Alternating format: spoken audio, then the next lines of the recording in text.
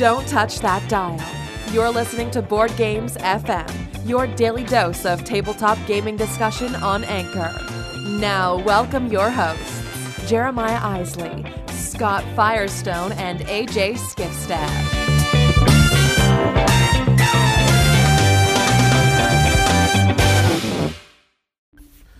Good morning, everyone. It's Firestone here with Board Games FM, powered by theologyofgames.com. Coming to you this Wednesday, and it's Wednesday, which means last night was game night. So what did I play? I played the Marco Polo expansion again, and it is still excellent. Love that game. Can't wait to get the expansion. Although we played with 4 players, and it took a while. Now, one of the players is a slower player, more methodical, he would probably say. And he ended up crushing us. So, anyway. But I'm not sure 4 is a good number for that game. But the thing that surprised me was we also played Dark Souls, the card game. Now, I am a huge fan of Dark Souls, the video game. I have had so much fun dying over and over and over and over again with that well-crafted, super tough, super engaging game. And then they came out with a board game with miniatures, and it looked like a cash-in, and by all accounts, it was. It was not a very good game. I haven't heard a single person say that they liked it. I have not played it, so I can't speak to it, but it did not get good reviews. So when a friend of mine said, hey, do you want to try the card game? I was very hesitant because I just didn't have expectations, and oftentimes, kind of a card game seems like an afterthought, and it might be even worse. But indeed, this was a fun game. It's a cooperative deck builder, sort of. And there are 2 boards out. Well, there are 3 boards out. There are a board that the players are on, and then there are a board that the enemies are on. And then there's a board on the side that kind of keeps track of where you're traveling to. Just like the video game, there are bonfires. So you can go out and adventure, and you go through these encounters, making your way toward these bosses. There's a not a small boss, but a smaller boss, and then kind of a main boss, and your aim in the game is to beat both bosses. But you have to go through these encounters first, and there are kind of paths that you have to follow. So you can go through a level 1 over here to get to the smaller boss, or you can go through these 2 level 1s over here to get to the smaller boss, and it gives you treasure and souls to buy new cards and things like that. But one of the cool mechanisms is your deck is your life. And so as you're pushing your luck, you're like, I don't know if we can do one more encounter, because if somebody dies, then you're forced to go back to the bonfire and you don't get any of the treasure or souls that you got. So you're kind of pushing your luck and you go, all right, let's go back to the bonfire and rest. When you do that, you get to bring your deck back together. You get to keep any treasures, and you get to use souls to buy new cards to put into your deck to help you pay for the things in your deck. So your deck is full of cards called stamina, and then weapons and armor.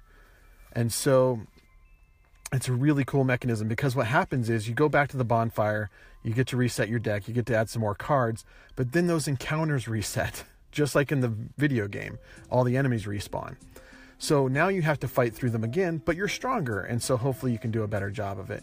And it's kind of abstracted. You draw a card and you go, okay, this enemy goes into this spot on the board and he attacks this person, and there are priorities, and there are 4 characters in the game that you can play: a herald, who is kind of like a healer, a sorcerer, an assassin, and a knight. And they all have different powers and different things they're good at. And there are lots of different enemies in the game that behave differently and give you different powers. The bosses are really tough. It was really fun. I want to play this game again. If I hear any rumblings there's going to be an expansion, I'll probably go ahead and pick the game up. As it is, if it's just the base game and they never do anything else with it, it would be fine.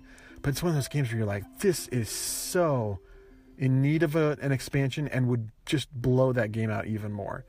I was pleasantly surprised by Dark Souls, the card game. If you get a chance, try this, because I was skeptical, heard bad things about the board game, but the card game is a really fun co-op deck builder that's very thematic and very true to the video game in many ways. So, Dark Souls, the card game, fun, thumbs up for me. Hey, talk to you later. Bye.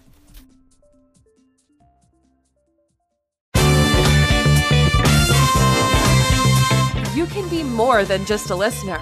If you're listening via the Anchor app, you can be a part of the discussion by using the voice message feature. Don't just sit on the sidelines. Download the app and join the conversation today.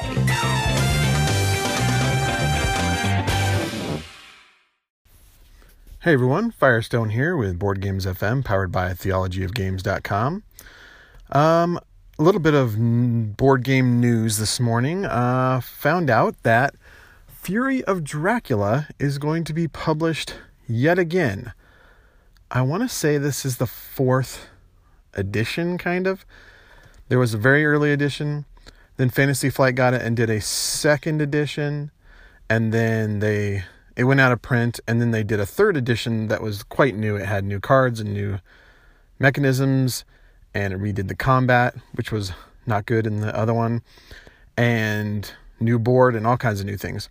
Then Fantasy Flight and Games Workshop had a falling out, and somehow Games Workshop owned the rights to Fury of Dracula.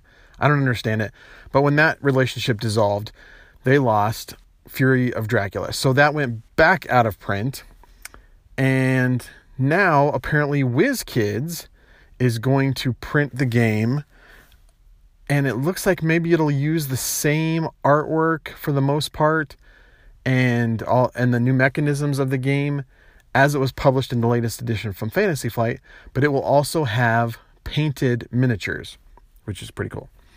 So, I know there was, because Fury of Dracula had gone out of print, the prices were back up to unreasonable levels, and so just wait, be patient. I don't remember reading when it was supposed to come out, but I would guess sometime this year, maybe by Gen Con. So if you, like me, are a fan of Fury of Dracula, or you've been curious or whatever, just know that it's coming back into print from WizKids. And so save your money. Don't pay those exorbitant prices for the out-of-print stuff. Just wait. Your patience will be rewarded with fangs to the neck. Have a great day. We'll talk to you later. Bye. Thanks for joining us today. Board Games FM is powered by theologyofgames.com. Don't forget to head over to theologyofgames.com to check out all we have to offer, including written reviews, our YouTube channel, and 2 other podcasts. If you enjoyed this show, don't forget to subscribe, rate, and review us on iTunes, Google Play, or wherever you're listening. Thanks for listening, and go put a game on the table.